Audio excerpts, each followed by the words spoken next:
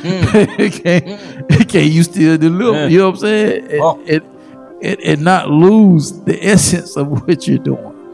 Not water. I don't water down. And the excellence. That's the word I was looking for, bro. There you go. Because if we don't have it our way, or we don't do it like how we want it to be done, we'll have to do stuff.